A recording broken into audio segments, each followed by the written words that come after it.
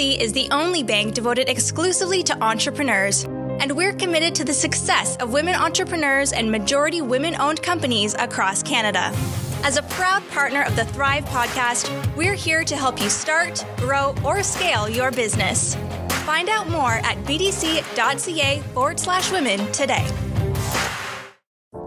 Your insurance needs are as unique as the work you do and the industry you're in. Having the right protection in place is just the start. There's so much you can do to mitigate risks to your business for today and as you grow.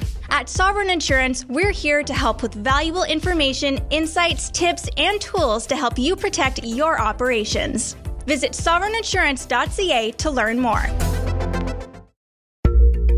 Scotiabank is proud to co-present the Thrive Podcast for women entrepreneurs. Through the Scotiabank Women Initiative, Scotiabank aims to help advance women-led businesses with access to capital, education, and mentorship.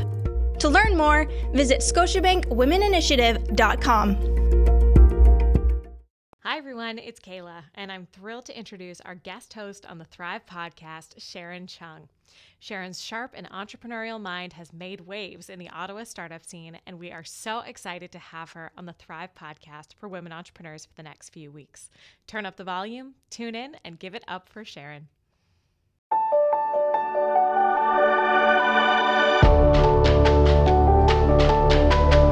You're listening to the Thrive Podcast on the Startup Canada Podcast Network, where we help women entrepreneurs to start and build thriving businesses.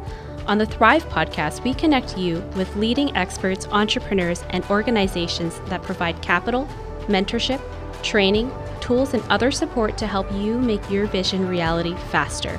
The Thrive Podcast is a production of Startup Canada, Canada's entrepreneurship organization supporting Canada's entrepreneurs to succeed. This podcast is presented in partnership with the Business Development Bank of Canada and Scotiabank. Make your way over to startupcan.ca/podcast to subscribe to the Thrive community, and make sure to subscribe to listen on iTunes, Spotify, Stitcher, and SoundCloud. Finally, we'd love for you to rate this podcast. Leave a review on iTunes for a chance to have it read on air. We want these shows to impact as many people as possible, and your reviews will help get us there. I'm your host, Sharon Chung, creator and host of In Good Company, an online video series that makes those meaningful but often inaccessible conversations on life and career open and available to all. Welcome to the show. We're thrilled to have Medea Sheikh Hassan in our Startup Canada studio today. Welcome. Hello. Before I get into your bio, I'd love to learn more about yourself, and if I'm pronouncing your name right, Medea? Yes. And earlier you were saying that you were from the Ottawa area, and have you been in this city for a while? Yeah, so my family moved here 11 years ago in 2009. My family came from actually the northern part of Syria, but we grew up in Emirates, so we kind of got to explore, I guess, Middle East for a bit. Then we moved here in 2009 and have been here for the past 11 years. Okay, and I'm sure parts of that have influenced the work that you do and a little bit of the project that we'll be talking about shortly.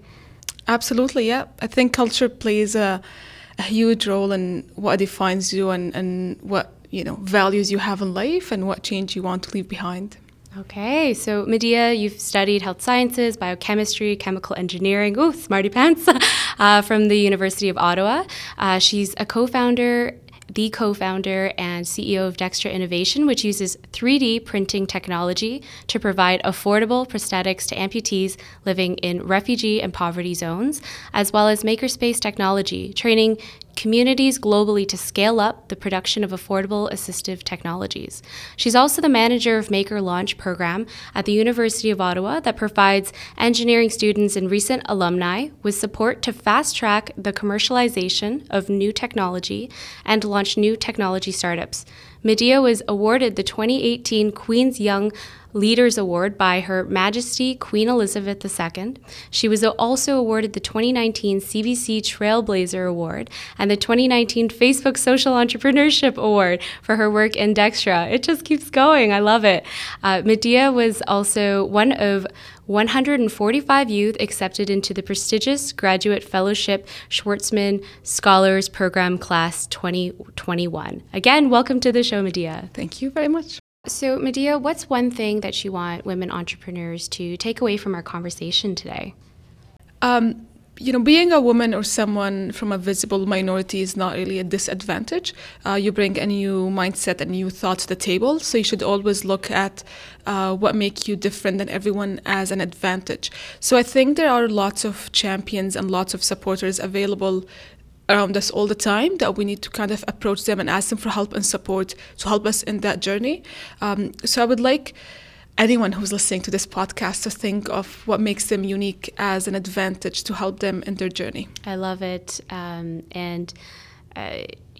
You were walking me through your personal life story before of, your background. How has that impacted, if at all, your thoughts on projects and this particular work that you're doing?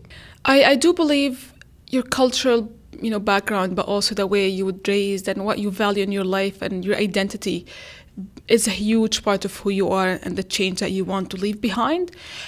So in my case, coming from Middle East, and some of my families were are struggling now with everything happening from the wars and refugees. That's something that's always in the back of my mind. That's something that always, I hear that voice whisper in my mind telling me that I could have been in their place.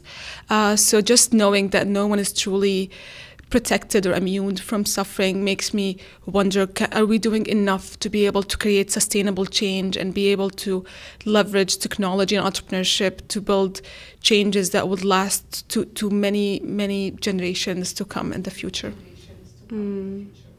A little off topic, but I was recently traveling in Cambodia for vacation, so I have that vacay glow. But I went to a landmine museum and a war museum and really listened to the stories of the Khmer Rouge genocide that happened, and it's really impactful to hear the lasting legacy and trauma that can come from any situation abroad or here. And so you're right, like that, it could happen anywhere. It could, and these folks were seeing, wartime devices and technologies in their backyards, so it can happen really anywhere. I'd like to kind of shift over to what Dextra's story is and where the idea came from and where it's going. Mm-hmm.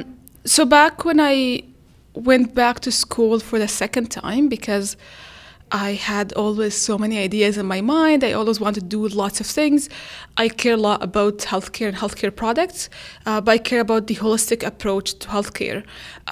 So when I went back to school to do a chemical engineering, as any bored youth would do, I also come from a family of engineers, so I knew what engineering is about, and I knew that I can do it. So that also gave me an advantage. I actually met my team at one of the events in one of the programs I used to manage, and that's when the whole refugee crisis started. And with the help of many volunteers on campus, I was able to lead a refugee outreach program. We worked with many refugees, helped youth gain skill in science and technology.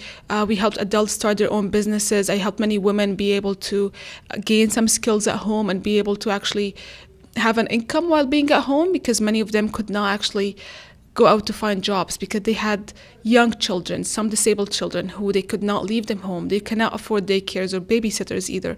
So understanding that huge, complex societal issues that impact someone was truly eye-opening.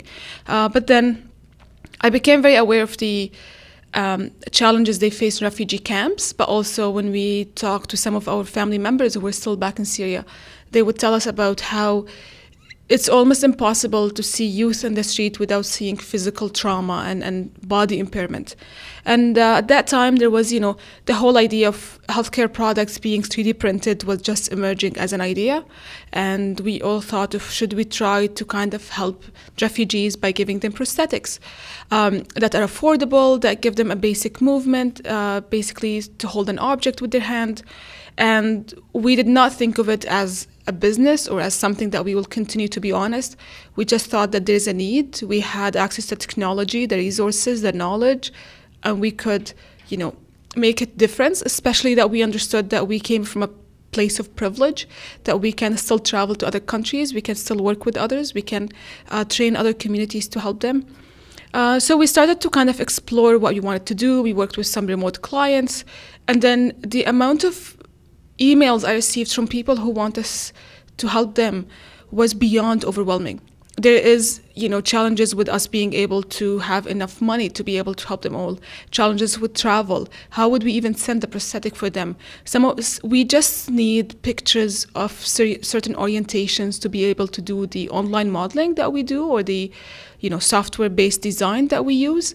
But many of them did not even have cell phones. So there was all this kind of cycle of what can we do?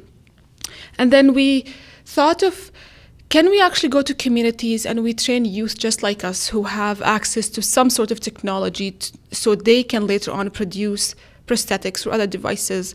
And that's what we have kind of shifted toward now. We still work with remote clients, but we actually think of going to communities and training locals so they could produce their own assistive devices. And that's what we have done actually at the end of 2019. We went to Ghana and we trained 17 youth on producing assistive technologies and devices. And we used prosthetic as our case study in training them because it's very complex and there's so many things you need to know about. But many of them told us that, prosthetic is a huge thing and we want to work on it, but we have a lot more immediate issues in our communities. For example, visual impairment in schools. The school system is not equipped to handle any visual impairment, which is a huge issue for youth in Ghana. So we actually were like, amazing. Now you identified your own problem. We empowered you with technology, training, and resources, but now you're the person who's going to lead that change. So our partners on ground are actually working with them to coach them, to help them throughout their journey. But to some extent, I feel like we were able to produce a change on the ground and be able to shift the thinking of some of the youth there, so they do not wait for someone else to help them. They're available to basically produce that help locally. Medea, when it comes to startups or ideas, we often hear more of the success story behind it, and you've highlighted some real challenges here. What were some of the bigger challenges that you didn't expect or that took a little while to overcome? So I think you truly do not know what you don't know when it comes to actually being able to launch a business and work globally. To me, some of the challenges that I faced, they were not huge challenges or setbacks, but they were things I did not think about. And one of them, working with global organizations who live on a different time zones, trying to find a time that works for the two of you is almost mission impossible to some extent, especially that I had an online check-in with someone from Ghana, someone from England, and I'm in Canada. So to me, I had to be up 4 a.m. for roughly 3 months every day to be able to kind of check in everything I had to do. And that actually took a toll on my physical health because you need to sleep sometimes. Something else is actually being able to talk with your team members and being able to lead a certain project and be comfortable with your own leadership style was a challenge, because I also come from a culture and the way society look at women is that you can be a leader, but you can't be someone to do X and Y in the same time. You have to choose one, but not the other. So to me, to actually be a friend with my co-founders and my team, but also be able to lead when it's time to actually lead and manage and delegate tasks was slightly a challenge thing. But I noticed that when I opened up to them and I told them that I'm struggling with this idea, what should I do? They all gave me really good advice, and we are still friends and we still work well together. So those are some of the challenges that I faced. I mean, trying to raise money and have that continuous money flow to a business is always a challenge, I think, regardless if you're small or big. But being able to look at those challenges as more of small initiative that you need to hack and be able to prototype and design and test what have really helped me throughout the process, and trying to bring my own scientific experiment, I guess, mindset to anything I do definitely helped me. If we failed, we're like, okay, we now know what not to do for next time, and we just moved on. That's, I guess, the mindset that we had throughout the times. And so what are those steps for prototyping and testing a technology? So it depends if you want to build, I guess, hardware or software technology. But the idea always comes in is that you need to truly understand what the customer want, what the user want at the end of the day, and be able to change and adapt as quickly as possible. So in our case, we start usually with a basic design. We research what need. We ask the person who's receiving the prosthetic, what color do you prefer? How do you use the prosthetic? If, for example, if it's for a kid who want to go to school, probably the need for the hand movement is very, very different than someone in their 50s who have a job. So we need to understand what they want at the end of the day, and building that user-based design experience itself is very crucial. But then we start to really research the technology itself and be able to prototype and test it quickly. So because we use makerspaces, that has basically 3D printers, it definitely help us a lot with the prototyping process, because our final product comes from the makerspace itself, but our prototype also comes from the makerspace. So what we do is that with 3D printers is that you have a plastic filament that is the ink of the printer to some extent, and the nozzle heat it up, and then when you insert the file that you have designed in a language that the printer understands, it will print by adding one layer on top of the other. So if we are doing kind of a quick, rapid prototyping, then the plastic will be much thicker and a lot faster in melting down, versus if you want something that looks like a high-end product. So we definitely use the printers as a way to be able to produce prototypes in a much faster and cheaper approach. But so are the final products that we build. They're very affordable, and the fact that they're made in maker spaces, if a piece breaks down, we can just easily build it and fix it. Now, we're both in the Ottawa area today, and you have a makerspace that has 3D printing accessible to you. For someone who's listening who might be interested in some kind of project relating to a 3D printer makerspace, what other resources are there out there? Exactly. So there are lots of makerspaces available in the city. The one that I have been using and still use till now is the Richard Labbé Makerspace. It's actually based at the university. And if you're a student from any program at the university, you can use it every day during the school year. If you're a community member, we actually have Sunday hours from 11 to 5 o'clock. We open up to the community, so anyone could just walk in and use all the equipments we have. Those equipments include 3D printers, laser cutters, Arduinos, virtual reality, soldering iron, even embroidery machines. And it's actually free of charge for anyone, so we do not the makerspace itself doesn't really charge anyone any money to use the equipment. It's built on this idea that it is for community, to support community members. So anyone is welcome to kind of attend and use the makerspace. Might have to go go out on a field trip to a local makerspace. Medea, in reference to the Ghanaian partnerships you were talking about earlier, I'm curious how you went about establishing global partnerships to grow your impact. Yeah, so in my case, I met my Ghanaian partner on ground basically when the two of us were in London. We both used technology to produce a lot more accessible life for other people. In his case, he used technology for visual impairment, in my case for amputation. But the two of us wanted to work together, and we applied for a joint funding that we received. But working with any global organization or global partnership, it's really crucial to have an organization that you're going to work with, that you understand their operation, what they do, and you can actually trust them. Trust is something very, very crucial, because if you work with a developing country, for example, or that they don't have the same resources as you, there's a good chance they will be, for example, the recipient of the money, or they're the one who will get some of the benefit. The end users will be based in that place. So it's good to understand the culture they have, the infrastructure they have. So in my case, I had to always have regular check-in to understand how do people live, how the transportation, the technology, the infrastructure. Everything was really, really crucial. Understanding the day-to-day life for anyone who live in that country is very important to be able to actually implement a global initiative. In our case, we use to some extent advanced technology. So we absolutely do not take any technology with us. We try to understand what technologies they have and how can we use that technology. So trying to take a technology that they don't have, they're not used to it, it's more likely that if something breaks down, they're not going to know how to fix it. They're not going to know what to do with it. But if you work with something that they know, they have, especially if you work with a resourceful community, if anything breaks down, they can always fix it. They can always be they do not need you to, whatever you want to do, it's not going to depend on you to some extent. So they become their own independent change makers. And you talked about the importance of trust between co-founders. I'd like to explore more about the relationship and the dynamic between you and your co-founder and how you found little techniques to, thrive in this endeavor that you have.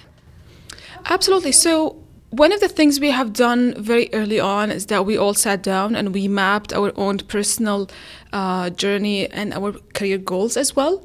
And we thought of what we're doing now, why are we doing it? Why are we spending so much time, energy, and resources, and sometimes almost all our weekend doing this? And we noticed that all of us have the same goal in mind, the same approach, and we do it for the same reason. But we also have very different personalities, very different cultures, very different career goals in life. And we all mapped out individually how what we do with Dextra is going to help us achieve our goals in life, whatever that goal is.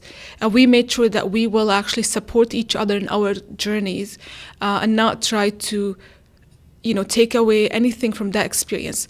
So having a very open and trusting relationship is very crucial, but making sure that we have a very aligned missions and a very aligned goals in mind and very aligned kind of approach to the same challenges that we have. And we truly understand our strengths and our weaknesses and how can we help each other. So I think we all have grown to be very comfortable with who is the best when we have a specific sort of problem, and that person needs to lead it, and then we are there to help and support. So understanding the fact that we call ourselves kind of chief everything officers because we all truly wear different hats at different times, at different challenges, and being able to be flexible and willing to learn as you go have helped us a lot. Sounds like a very flat organization. I'm curious what advice you'd have for students or those who are on campus thinking of building a startup who might look at a hierarchy like yours or just your model for business as well. What advice you would have for them? So I think students are in the best place to be able to actually start a business because there's so much resources available on campus and off campus, and especially for youth. But even students who might not, classify as youth still have so much resources. Many professors on campus are expert, or they used to have their own businesses, and they led global change. So having that kind of mind, they can access anytime they want. That's a huge advantage. But when I was in school, I was able to access so many competitions, so many events. We raised more than $25,000 from pitching competitions on campus. And they're very easy to kind of access, and they're open to all students. So there's so much kind of resources available, but there's also so many things happening that's really hard to navigate. So students should definitely put themselves out there, and they should actively seek advice from everyone they meet, and they should ask others for introduction to be able to help them, support them. I have crashed so many courses that I wasn't registered in them, but I knew that the topic they cover is very important to me. So I'd be like, I emailed the professors, can I attend that class? And they were like, absolutely, because I was in it to gain the knowledge that I don't have, especially that I come from a technical background. My business knowledge was close to nothing. So I had to always, ask them for advice, ask them for help. And when they have any, open to public events, I made sure that I attended everything as much as possible, which meant I had to do my school and homework as soon as possible. I received them because to be able to balance your school load, but also anything else you do on the side is really challenging. So being able to I'm not sure if time management is the appropriate term because I'm not sure if I managed that thing. But I'm pretty sure it's being able to understand what you will sacrifice for what gain to help you achieve any goal you have in your mind. So talking about some of those classes and programs that you use, what are some examples of the local, national, and global programs or organizations that you've been a part of and those who are listening should know about?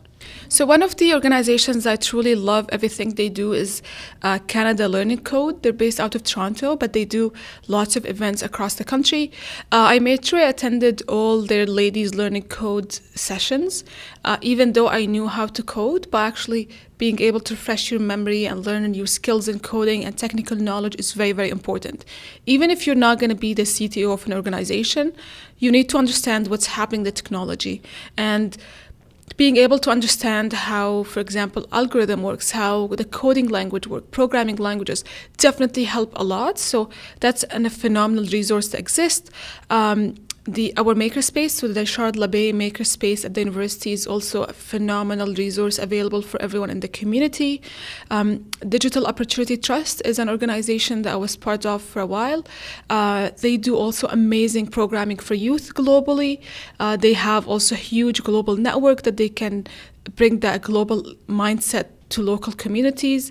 I'm part of the Global Shapers community. That's kind of the youth initiative of the World Economic Forum. So you get exposed to lots of global affairs and policy and global change makers as well. Especially that I am learning now that it's hard to be in one field without actually understanding what's happening in other fields. So if you want to know how trade is affected with economy, with climate change, with global affairs, everything is really interconnected. So being able to build networks with different fields that's not your space is very, very important. Another resource that I use a lot is LinkedIn Learning. I'm really happy that I can access the platform for free through my job. Free is good, always. I know. So all students in Ontario can actually use that platform for free, and also staff of higher education, so that's how I can access it. But they truly have lots of good content to help you learn everything you want. And I'm a huge believer that you can find any answer you want online. Everything exists. There's a huge online databases and libraries available for us. We just need to know where to look and actually spend time to be able to build our critical thinking skill, to know what's a good resource and what's not a good resource. So there's tons and tons of organizations out there that I probably cannot even think about right now. But you just need to put yourself out there and be able to accept receiving knowledge from others. I totally am behind that everything is figure-outable movement.